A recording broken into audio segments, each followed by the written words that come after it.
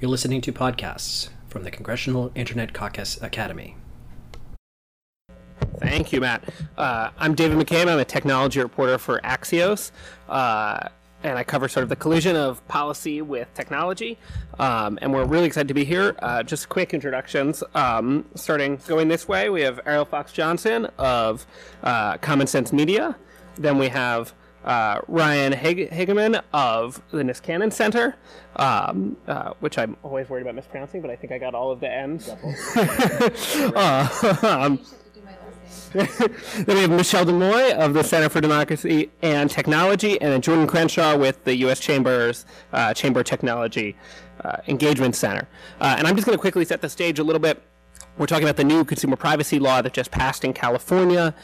For those of you who don't know, this was a law that came into effect, or came to be sort of as a result of a potential ballot measure. There was a chance that California voters would vote on a consumer privacy measure in November, and essentially the sponsors, the supporters of that ballot measure said, we'll pull it from the ballot, or we won't get it on the ballot if you pass this bill by the filing deadline for the ballot. And so that came to pass earlier this year. It was a pretty quick process, at least externally. It all seemed to come together very quickly. But the law doesn't go into effect for several years. It goes into effect in 2020, which means it could be altered in upcoming legislative sessions, and I think many, in fact, think that it will. Obviously, the big picture here is that increasingly you have people around the world and around the country articulating ideas about how consumer privacy should be regulated as these big platforms, these big web platforms come under pressure. So, of course, the biggest example of that is GDPR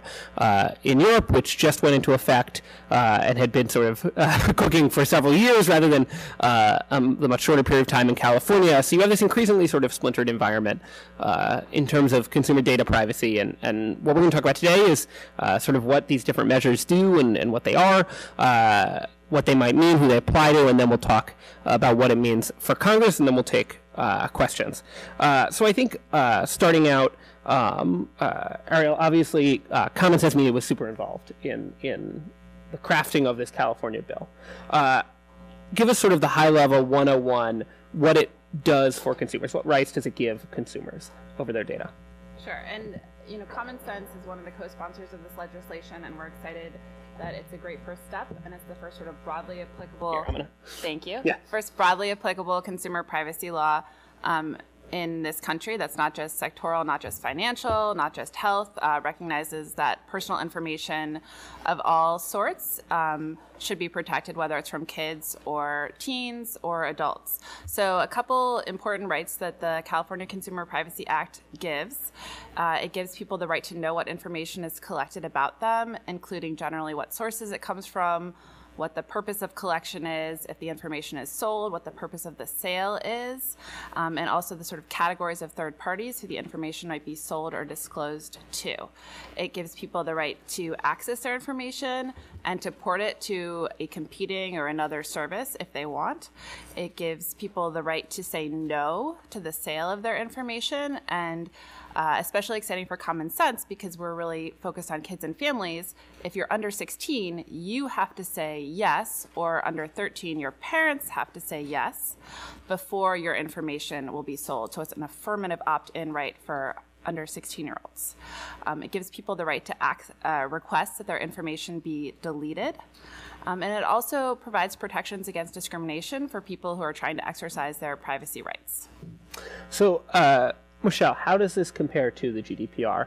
And yeah, if our panelists could remember to turn on the mics. How does this compare to the GDPR? Well, I've heard, first of all, thanks for having me. Hi, everybody. I hope you enjoy your sandwiches. A lot of what I've heard, there's sort of a rhetoric that's surrounded the California bill that said it's the GDPR of California. And I think that's wrong. I just want to state that, and you may have heard it too here. It reflects and echoes some of the individual rights that are in the GDPR, including access, deletion, and portability, but the way it spells them out is very different. The GDPR has more meaningful fines. It's across a much larger base in terms of the EU.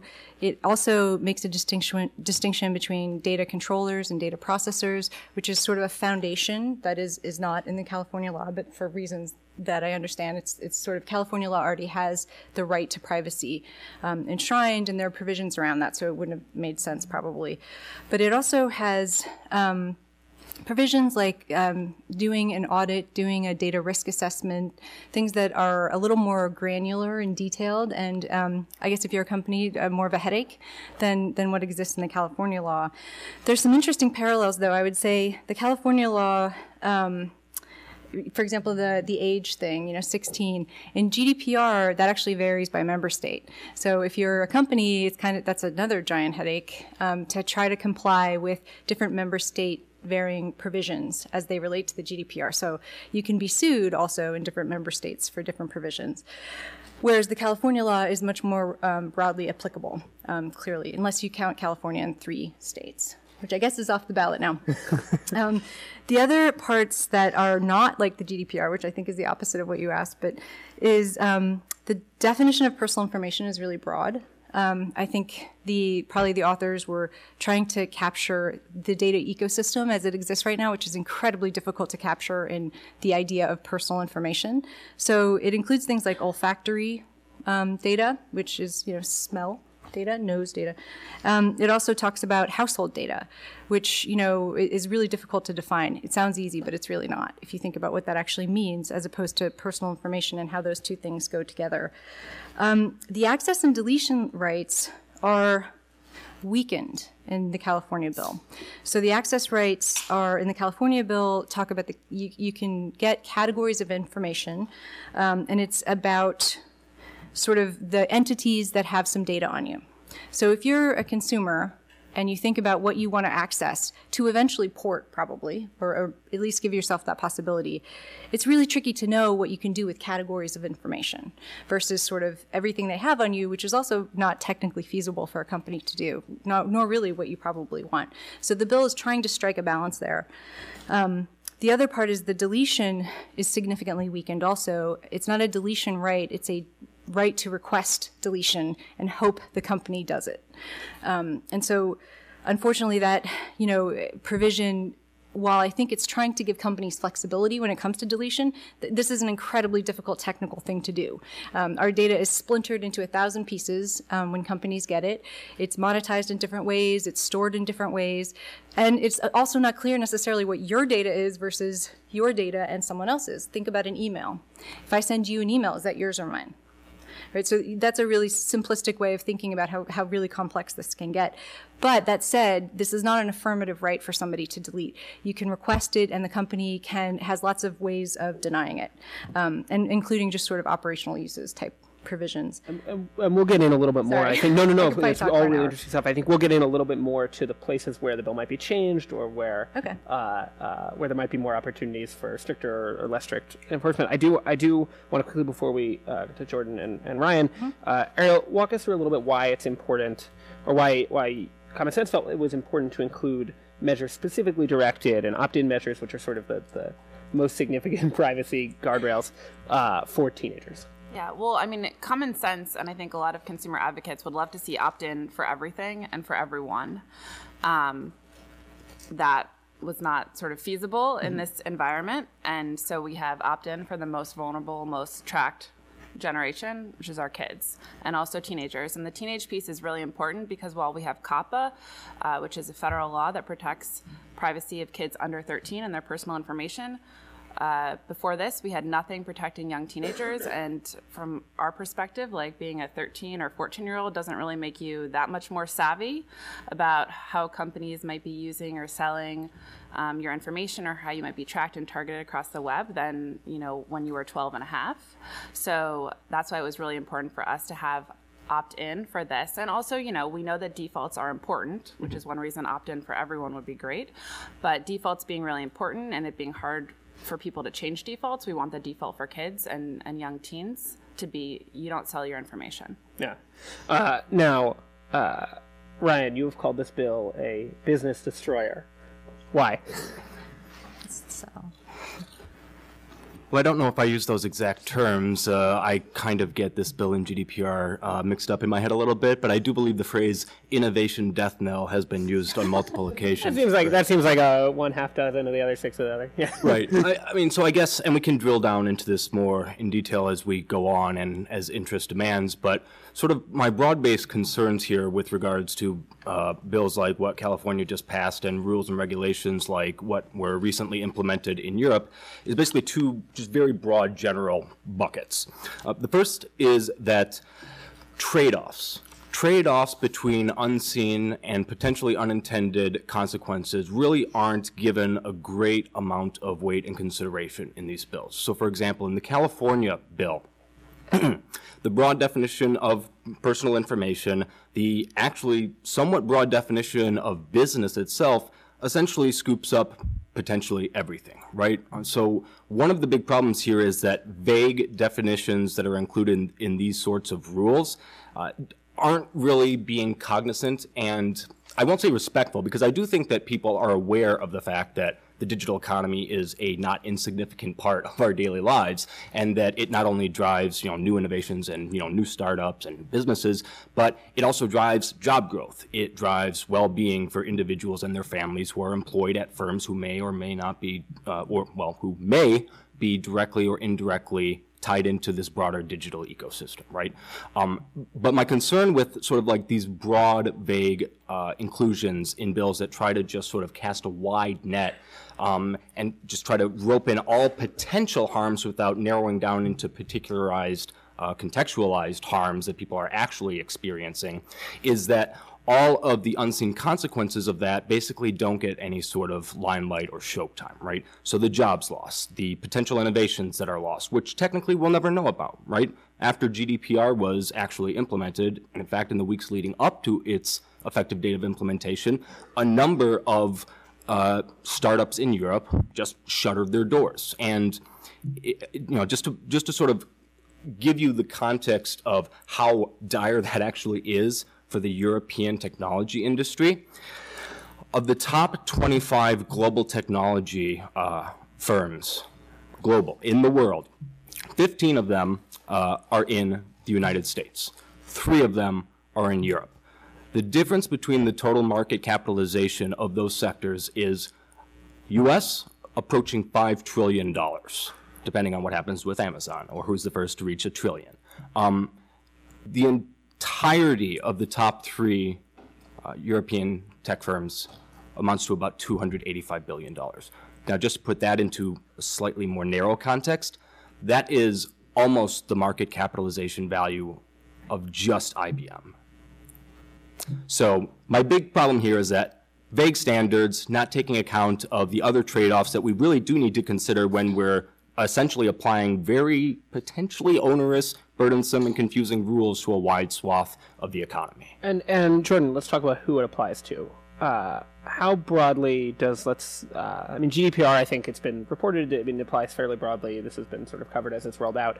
This California bill, let's say it doesn't change at all. In 2020, who's affected? Is it just the big companies? Is it small companies and big companies? This is not just online. This is every business in the country let's put it this way, every business that does business in California that makes over $25 million in annual revenue. I think that pretty much covers any large company in the country, which effectively makes the California law de facto privacy law for, big businesses and big to mid-sized businesses across the country. Covers everyone from the airline industry to the brick and mortar retailers, the online retailers. It's not just the social media platforms of the world. And I think that's what's so concerning, I think, to us about what happened in California was that when you are bringing such a wide swath of industry into a privacy bill with, a bunch of terminology that has not been worked out through regular order and process, that's problematic when you're essentially creating a privacy regulation for the rest of the country. I wish that, we could see bills move in 4 days on the floor here in D.C., but that just doesn't happen. But I think it's telling from the Senate Judiciary Committee hearing when this was passed that the chairwoman of the committee basically said that she had grave concerns about the legislation and the process, and having this ballot initiative essentially put a gun to the head of the California Assembly to get something done within 4 days before the deadline passed to remove the initiative from the ballot. Look, I think that there is a need for smart and good regulation, but I think what we've seen from what we saw in California was that we need to get things right, and we need to do things from a good process perspective. It probably does, though, have to apply right across. It can't just be social media, right? Like, everybody uses data. I have an app for, like, the city bike share in New York because I used it once. Now they have some of my data, right? It's not. It's pretty much every company, other than there were some carve-outs. There was a GLBA, Graham Leach Bliley, for the financial institutions. There was a carve-out for HIPAA as well, too, for the health industry folks as well.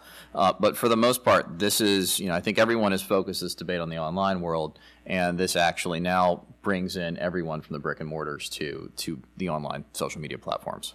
Which, we think at Common Sense it's a good thing that it's including all of these companies and not making a distinction, at least between like brick and mortar and online, because all of these companies are collecting your data, selling your data, and you might want to be able to tell an airline to stop selling your data, or you might want to tell Macy's to stop selling your data. So, and this Massachusetts State AG just testified that most of the data breaches that they deal with are from small businesses, right? So we don't want to incentivize small businesses, which, all of the big techs started that way, right? At least according to the mythology, as small startups. So we don't want to sort of incentivize bad practices for small and mid-sized businesses also.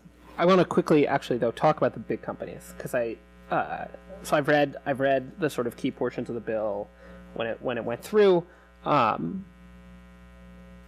Are Facebook and Google already in compliance with this?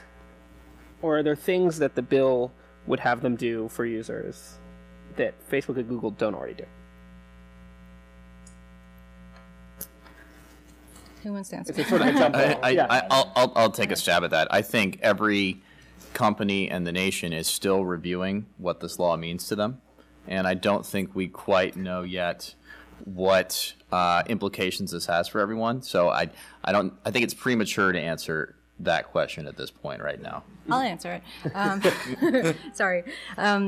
I think the answer is no, they're not in compliance. I think that's part of why they hate it so much. It is, like I said, it's not, in fact, a GDPR for the U.S., where maybe they would have been more closely in compliance. But there are provisions, for example, putting some kind of link on your homepage for Californians that says, please do not sell my data.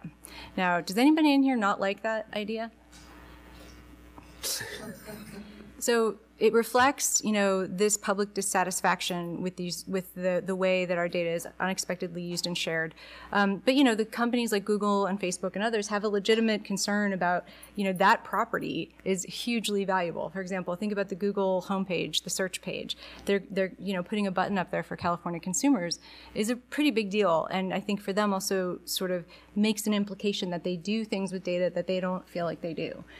So there's still a lot of time for some of these things to be worked out, and no doubt they will explain more clearly to us how they are not in compliance currently. And I will say, I think Facebook, I know Facebook said that they supported the bill, that it wasn't perfect, but that they supported the bill. I don't think Google made a similar statement, but just for context. And of course, trade groups that represent Facebook and Google were much more aggressively questioning and skeptical of the bill. Well, remember the reason, though, right? That they were facing the ballot initiative. Right. So that sort of was a gun to the head of a lot of companies who really, really disliked that, and mostly because it had a private right of action, right? So you could sue them, and they're already being sued left, right, and center. So that was a really big liability that they didn't want to take on. And so there's sort of I don't know that they full-throatedly support the California bill, but they supported it in relation to the initiative. I'll add one other difference, too, as to why I think a lot of industries viewed the bill as preferable to the ballot initiative, was that the initiative itself basically said that the California Assembly had to develop a supermajority of 70% to amend what was in the ballot initiative. So, I'm an attorney, but I hate to admit this. Whenever I get ballot initiatives that I look at, or the amendments in Virginia when I'm voting, I say, yeah, that sounds like a good idea most of the time. I just go, yes. So, I mean, I think at least from a perspective of passing this law, it did enable the California Assembly to kind of have more of a robust debate about this issue and give it some more flexibility to amend things that actually might be friendlier and provide more certainty to both consumers and to the business community. And just briefly on the private right of action, right, because my understanding is it shifted a little bit as the bill got closer to the finish line. Ariel, can you just quickly walk everyone through how the private right of action works now? Sure, I can do my best. So under the initiative, you had a private right of action for anything, for any violation of the initiative. Under the current law, you have a private right of action for security breaches, defined, I think, as like unauthorized access, exfiltration, theft, disclosure, and it's security breaches of specific pieces of personal information, so more narrowly defined than personal information is otherwise defined in the bill. Common sense would prefer that it was more broadly defined, but that's where you are. And under this private right of action, you can get $100 to $750 per violation. And you also have to tell the Attorney General you're bringing suit. And if the Attorney General wants to bring the suit instead, and they're the ones who enforce the rest of the law, then they can do so. So it is a significantly more limited private right of action than was in the initiative. On the flip side, you have more expanded consumer rights in the bill, like this new right of access to specific pieces of information, the right to port your information, and rights to request deletion. I've heard some complaints about the private right of action. Even though $100 doesn't sound like a lot of money, it could be a lot quickly when you multiply things. I just saw that last month, I think Equifax settled with the state attorney generals over its data breach. And do you know how much money it had to pay? It paid nothing because it promised to do better.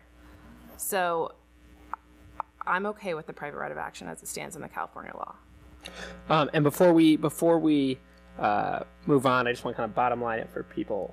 Obviously, this is very possibly going to be amended in the next couple legislative sessions.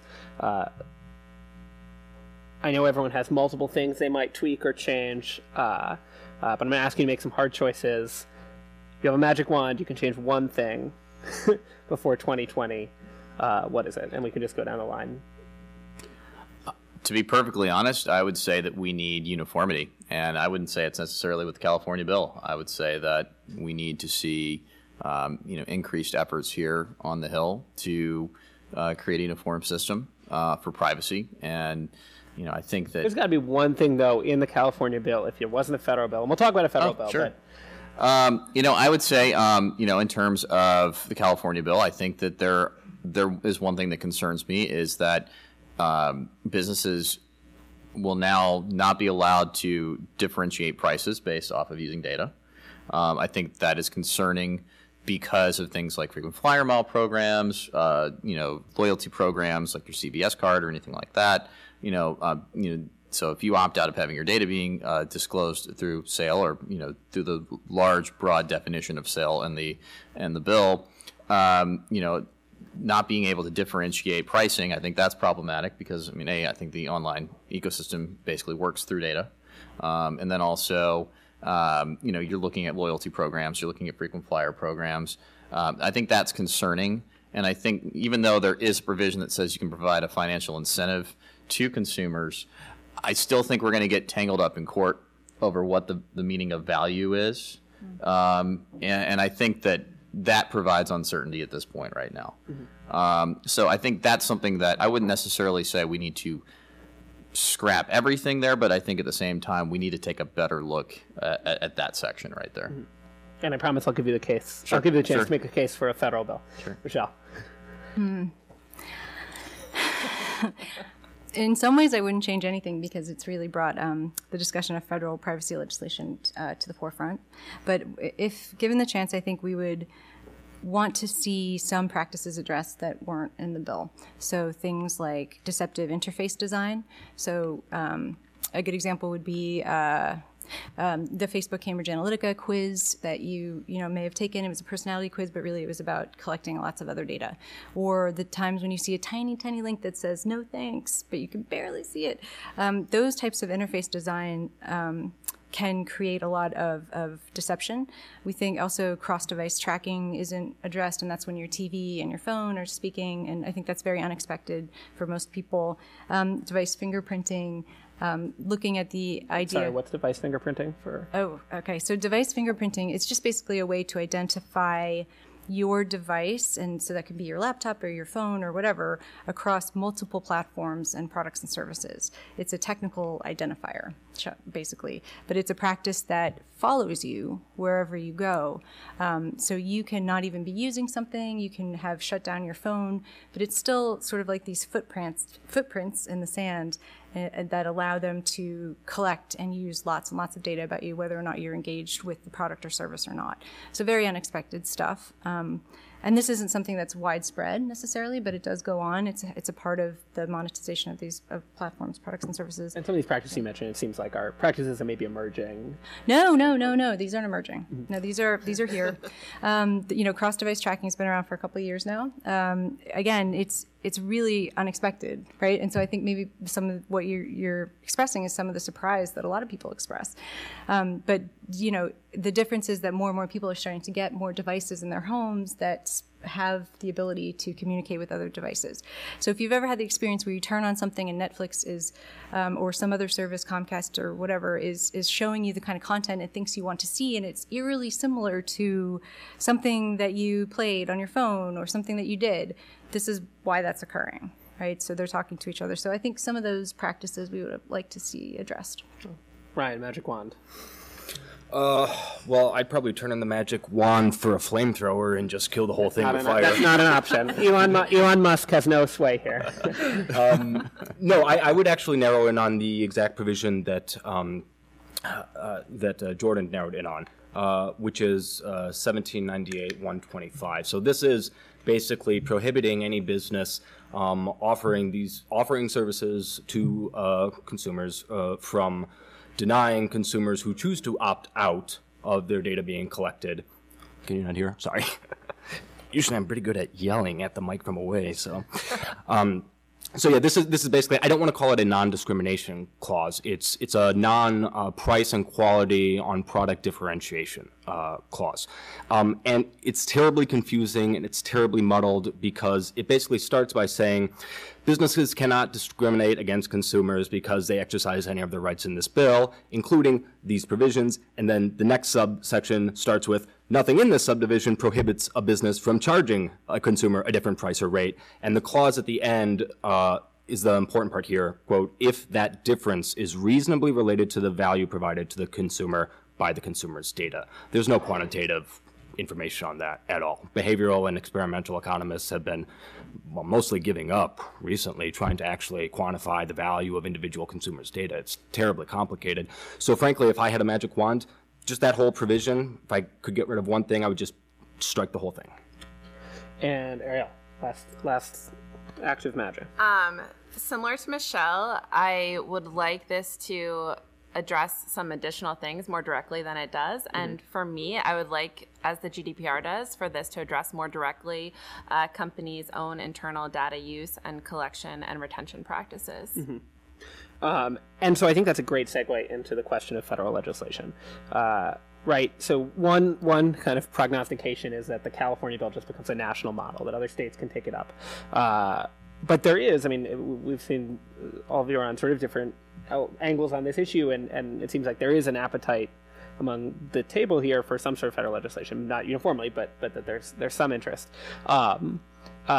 So because I made a promise, Jordan, why don't you give us the quick case for why there should be federal legislation?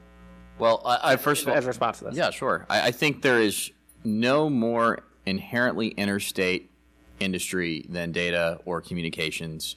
Other side, maybe transportation. Regulation of data belongs on the federal level as opposed to having a patchwork of 50 states. I think when we're dealing with, yes, we have California today, kind of enacting kind of de facto standards for the country. I think that is now hindered in a new era, or brought in a new era where the era of self-regulation is over to an extent, and I think we now have to look at a solution on a federal level. I think if California has already started regulating, I think in the near term we'll start seeing states like Massachusetts, Illinois get involved here. And I think that from a consumer perspective and a company perspective, having a clear set of rules for the road is important to ensuring that customers know who to go to if there is a violation of their privacy rights, and also companies know which agencies to actually go to actually get their information on how to comply, and they know who they can deal with, and they can collaborate with the agencies like the FTC to figure out ways to encourage further compliance and also create certainty for the market. And I think in the end, when consumers have confidence and clarity and certainty, I think it really helps everyone in the long run. And Michelle, you're sort of on the other side of this issue, but you also said one nice thing about this California law is it encourages the potential for federal legislation. Yeah, one of the more interesting thing about discussing this lately in public is hearing companies use my best lines. It's like unnerving to hear the call for this, but it's great. I mean, because yes, we need a federal baseline privacy law in the United States. It is long overdue. We are the only Western democracy, I used to say us and Turkey, and then Turkey enacted one, that doesn't have one. So granted, it's different in Turkey.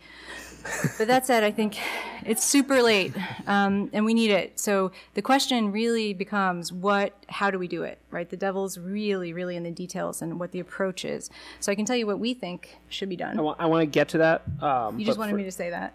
Just sort of, we... No, I didn't want you to, but I want to get to the how. But first, I think, Ryan, you raised your hand saying, no, there should not be a prohibition on selling data. So since I get the sense that you probably do not think that a federal law would be great. Can you walk us through kind of where you're coming from on the idea of a federal legislation? Sure. Well, so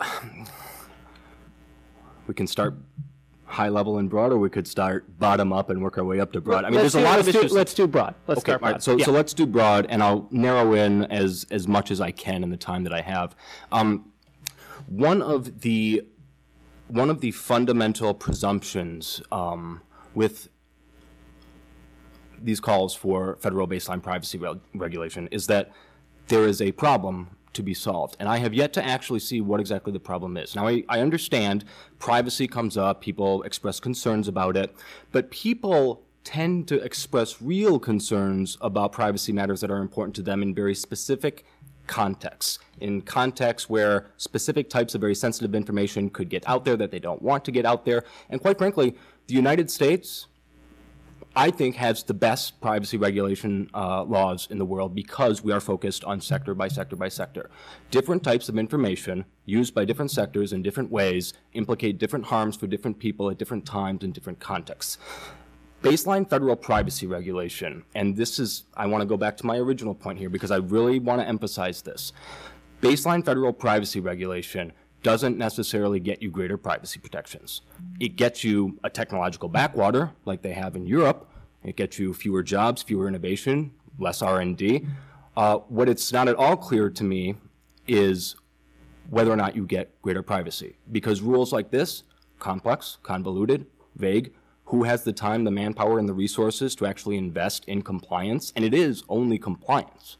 It's not actually protecting consumer privacy. It's complying with the law as written, which is written vaguely. So compliance can mean different things to different people. So what you end up having is the big tech companies that a lot of people are worried about because they're collecting all of this data, you essentially give them entrenched monopoly positions forever because no innovative startups, no new entrants into the market can possibly comply with all the vague statutory requirements of these types of rules. So that would be the broad strokes for me. So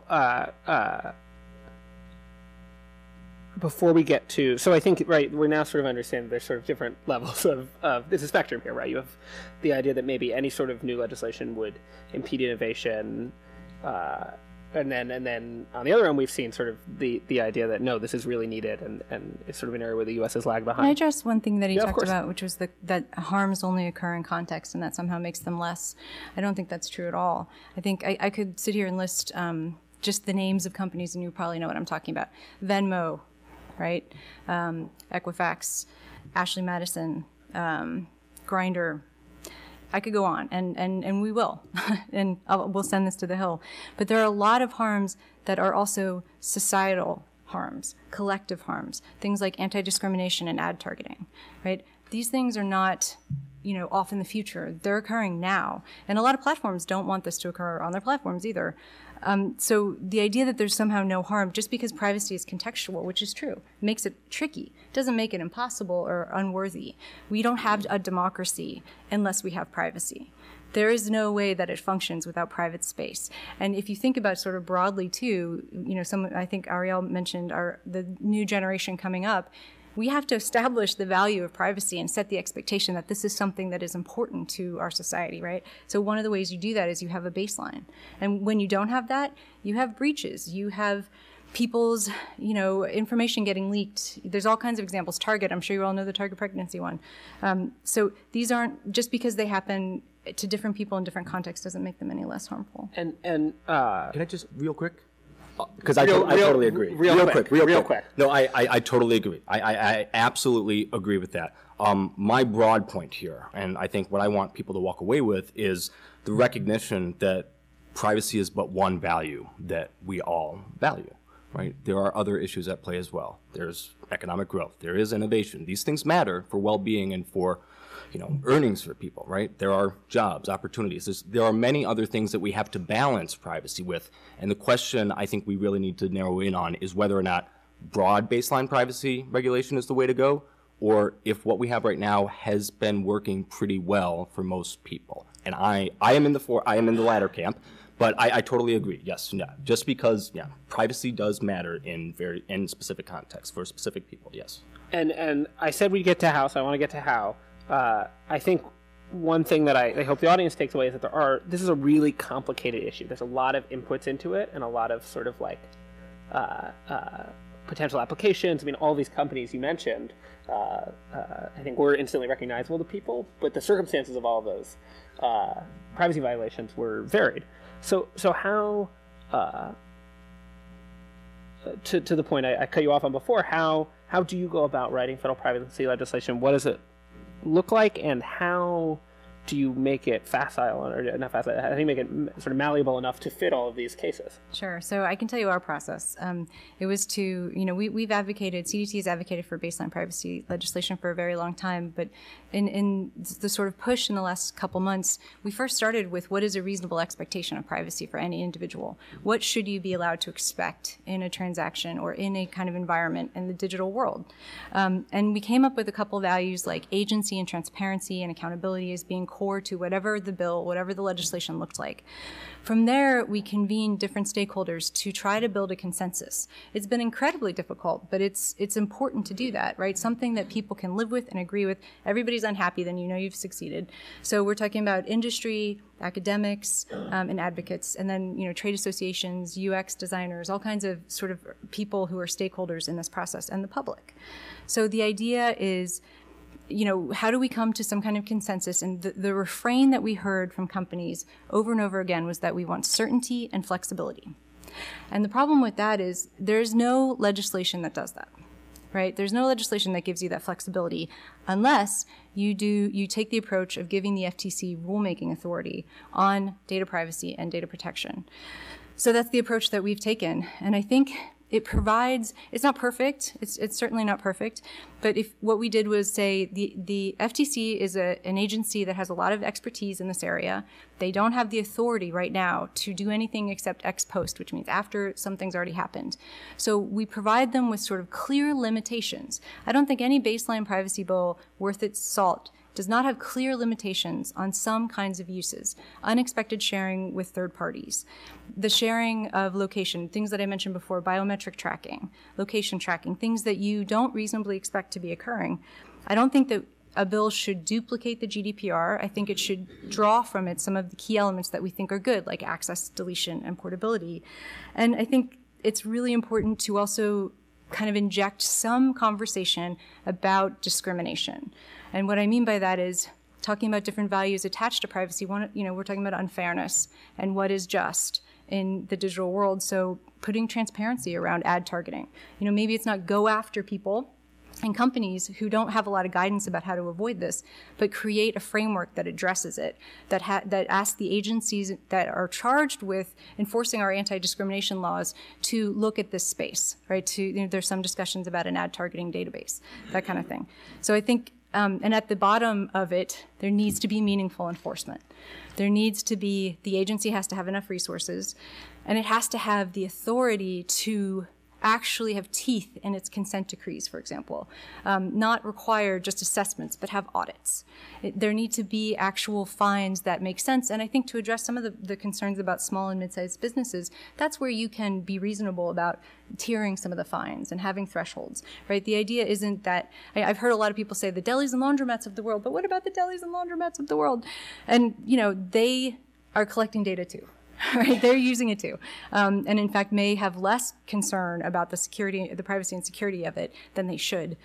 So we think it should. So finally, I would just say we think it should cover all sectors, including nonprofit sectors. We are not excluding ourselves from this law. And news outlets. Yeah, sure. To the extent that we're not talking about your First Amendment activities, right? But your commerce activities, yeah. And Ariel, you were nodding throughout a bunch of that. Is there anything you would add in terms of what you'd like to see in a bill, if Congress can get it together? I mean, we'd love it if Congress could get it together and have a strong privacy bill, and we'd be happy to have a strong standard for America. I mean, we think it's really important, whatever we do, to recognize kids and teens and their special vulnerabilities. And if everything is super strong for everyone, then we don't need special rights for kids and teens. But if we're starting to waver on certain rights for adults, then we would want to ensure that kids and teens are the most protected, both in terms of things like user design that Michelle was talking about, and in terms of things like notice and understanding and expectations. I mean, they have different expectations and different comprehension levels than adults do, and our comprehension level as adults isn't super high all the time. So we think we need to particularly watch out for them. And Jordan, before we head to audience questions, how far would you like to see a federal bill go in preempting state rules? Is there anything that would be left to the states? Well, I think that there is some discussion to be had about that. And the Chamber is actually leading an effort of industry to develop privacy principles. And I couldn't agree more with Michelle on the need for consensus across the board, amongst, industry groups as well as, citizen groups. So we have developed, a privacy principles working group with industries ranging from health to telecommunications to retailers. Our president and CEO, Tom Donahue, was quoted in Politico, I think about 2 weeks ago, saying that we are developing privacy principles with the hope of seeing some form of federal fix. So we think consensus is important. We think getting input from, outside groups is important. We're working with policymakers right now about what that might look like.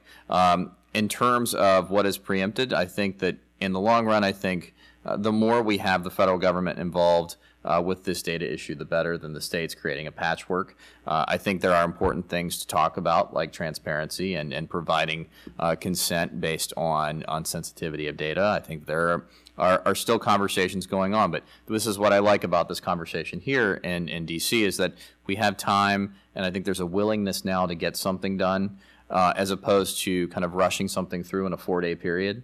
And I think we can have a good, robust conversation about what privacy looks like. And I think, we've got a year before implementation of the California bill on January 1st, 2020. So I think, this is a kind of the right time for us to be talking about this issue and really making sure we get privacy right on a federal level.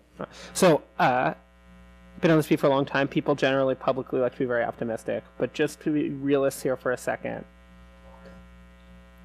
who here at this table thinks that Congress will get a federal privacy bill done before January 1st, 2020?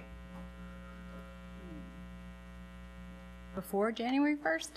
That's a tough. You said 2020. Oh, 2020. Yeah. Oh, yeah. I do then. Sorry. I think you said 2018. You do. Well, I'm an optimist. I'm sort of idealistic.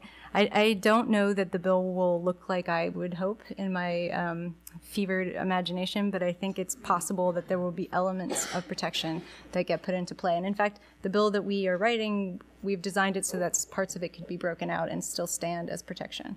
Mm-hmm. So now we've all talked a lot.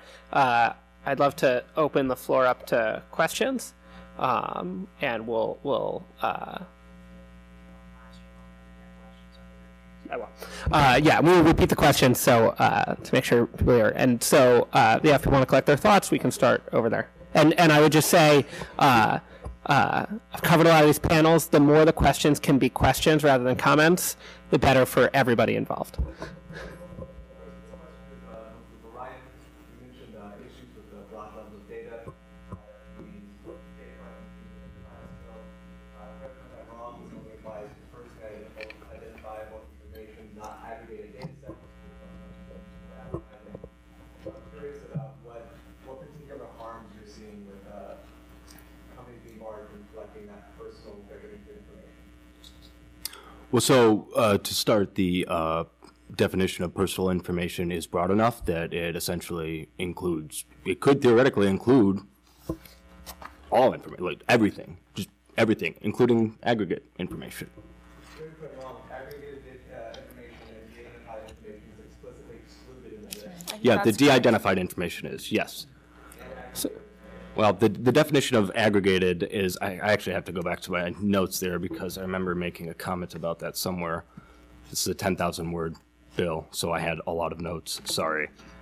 You might be, you might be right. Well, and the questions I understood, so how do you deal with that when that's what a lot of companies use? About what the harm is. Essentially, it's only personally identifiable information that's barred from being used without restriction. So the question is, what is the harm in the case of aggregate data? What's the harm to the companies? You're talking about Okay. companies being able to innovate and expand and grow. So I'm wondering what the harm is when they can't use these personal, very in-depth pieces of information. Well, so there's lots of examples.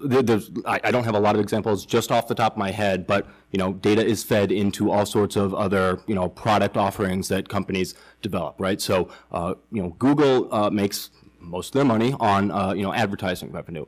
That money gets shifted around to go into new moonshot projects that could potentially see autonomous vehicles on the streets. It goes into Google Loon to provide internet access to underserved rural communities. So my point on the personal information definition and also the business definition is that when you start to broaden those definitions in such a way that you scoop up more and more and more things without actually narrowing in on a very particular problem that you're trying to solve with regulation, the floodgates are open for all sorts of who knows what to happen, unintended consequences. By forcing an opt-in requirement, you actually increase the transaction cost of individuals handing over data, which I will not say is the oil of the digital economy because that's a misnomer, but it does help fuel the digital economy. So you're placing an artificial tax where there wasn't one previously in order to address a problem that isn't clearly specified to begin with. Just real quick, my broader concern with the California bill in particular, I mean, I'll talk all day about GDPR, but it's across an ocean for now. My broader concern with the California bill in particular is that provision that I mentioned, 1798-125, which is basically just a free rider provision. So if you opt not to hand over your data, I put quotes around your because that's a complicated conversation that I don't really want to get too deep into because it leads us down the rabbit hole of philosophy. But if you opt not to hand over data to the company, you still get the same services as everyone else. So there's no incentive for anyone not to hand over data, and that's when you start to see a ripple effect in the digital economy that does start to impact jobs and future opportunities and wages and just hundreds of thousands, upwards of 10 million people are directly or indirectly tied into the digital economy. Those are real people who have lives that they live every day. And it might not seem like that because the internet is so abstract, right? But the things that we do in Washington, the things that they do in Sacramento have a real world impact on those people and their ability to live day to day. I saw a question over there and then we'll... Yep. So, we're going to work for Marcy Kepler. What are the pros and cons of simply lifting the current protection for misuse of data, and just let the actually prosecuting harm solve the problem. And the question was, I'm just repeating the question for people in the back, what are the pros and cons of lifting just the prohibition on tort litigation against the companies for misusing third-party data? Anyone want to? So is that basically the why not let the common law deal with it? Yeah, I'll defer. Jordan, you did. Oh, Michelle, you want to jump on the grenade? Sure. I think that there are merits to that idea, including the extreme speed with which companies would completely change their approach to all of this and likely put privacy as the number one priority in security. I do think, though, I think that the way that regulation has occurred now represents a market failure.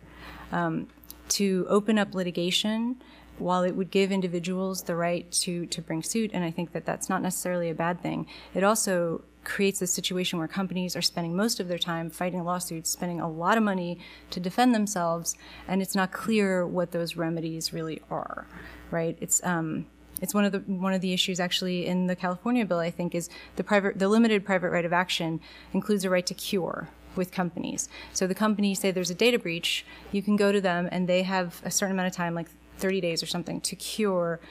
But how do you do that, right? How do you cure that violation? And similarly, what is the remedy beyond money for that? So I like the idea of the incentive, the sort of push there, but I think the reality may not actually end up protecting people. And those types of suits leave a lot of holes, right? It's really just dependent on who decides they can represent an issue at a certain time, at a certain place, who has the money to bring suit. So I'm not sure that it would cover all of the issues that we care about, including discrimination issues. And are the courts prepared? Would the courts even be prepared to hear suits on some of these issues? I mean, they're pretty technically complex, and sometimes courts have struggled to wrap their head around some of the stuff. I think that's a fair point. Yeah, I wouldn't generalize all of the courts like that. There are judges who have really tried to learn a lot about technology. But yeah, I mean, there are plenty of advocates who don't understand a lot of technologies. So I think that's a fair point that and you could end up with some really crazy decisions that, like I said, wouldn't necessarily move things forward. That's why baseline is so appealing. It's sort of everybody has the same rules. Everybody has to abide by the same rules. You're not opening the companies up to a huge amount of liability, but accountability different. Susan Allen from the Thomas Department, USPTO Office of International Affairs, covering IP issues. So I work on GDPR and from California Bar Attorney.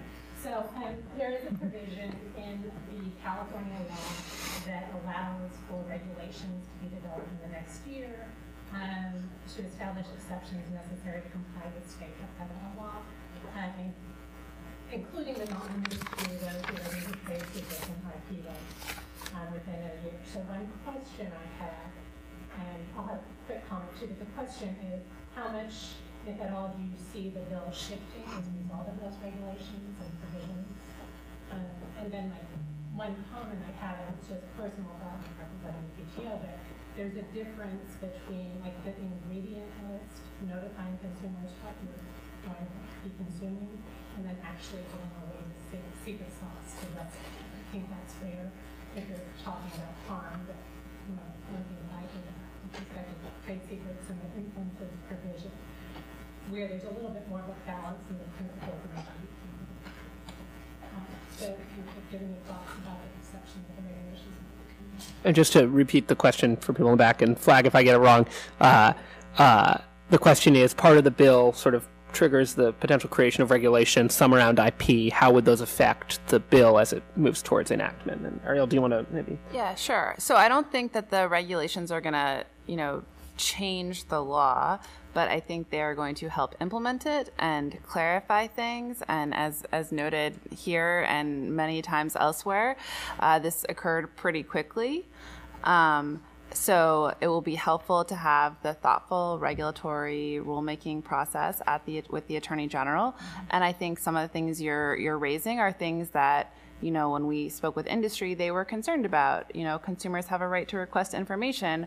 What does that mean? What if it's a trade secret? What if it's protected intellectual property? And so having those exceptions being made clear and having the Attorney General have authority to do stuff and to make sure that things that are protected or need to be protected stay protected is something in the bill. And I think this also speaks to the earlier point made about how if you have a baseline federal law, it'd be really helpful to have the FTC go through a rulemaking and help put out specific guidance, and that allows them to both keep the rules up to date as technology is changing faster than Congress could, and we're hopeful that the same thing will happen here in California. So we have time, I think, for one more question, as long as it's quick. And I see a hand in the back. About smart toys and how they're seeing that impact kids and teens. Question was the impact of smart toys on kids and teens. Sure. Well, so I guess one thing I note about smart toys is they have been the subject of various data breaches and hacks over the last couple of years. And one reason that I said I wished that this security breach language protected more personal information than it does is because a lot of the information that's hacked in this stuff, like personal conversations a parent might have with their kid or messages back and forth, is not protected under the sort of current data breach structure. Common Sense is supporting another bill, an Internet of Things reasonable security bill in California.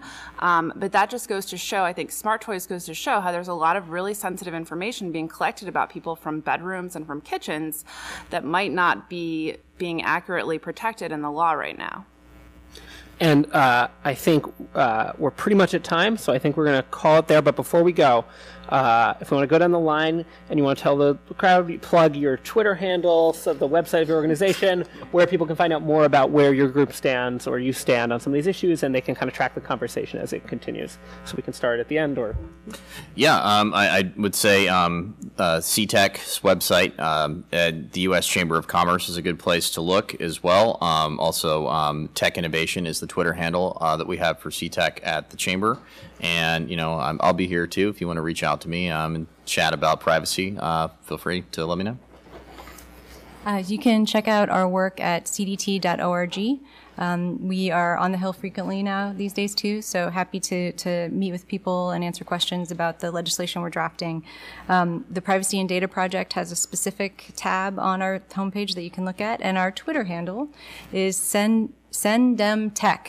And if you don't get that right, you end up with like a Chinese newspaper. So make sure it's SendDemTech. You can find all of the work that I do personally at the Niskanen Center website, niskanencenter.org. But I'm also just going to throw out a plug for my good friends over at the Information Technology and Innovation Foundation, because they do spectacular work on all of these issues. So I really urge you to check them out as well. So you can find all of Common Sense Media's resources at commonsense.org, and our policy arm is Common Sense Kids Action, which you can get to from there, or the Twitter handle is at CS Kids Action. And you can sign up for all of the Axios newsletters by giving us just one piece of personal information, your email at signup.axios.com. Let's have a round of applause for our panel.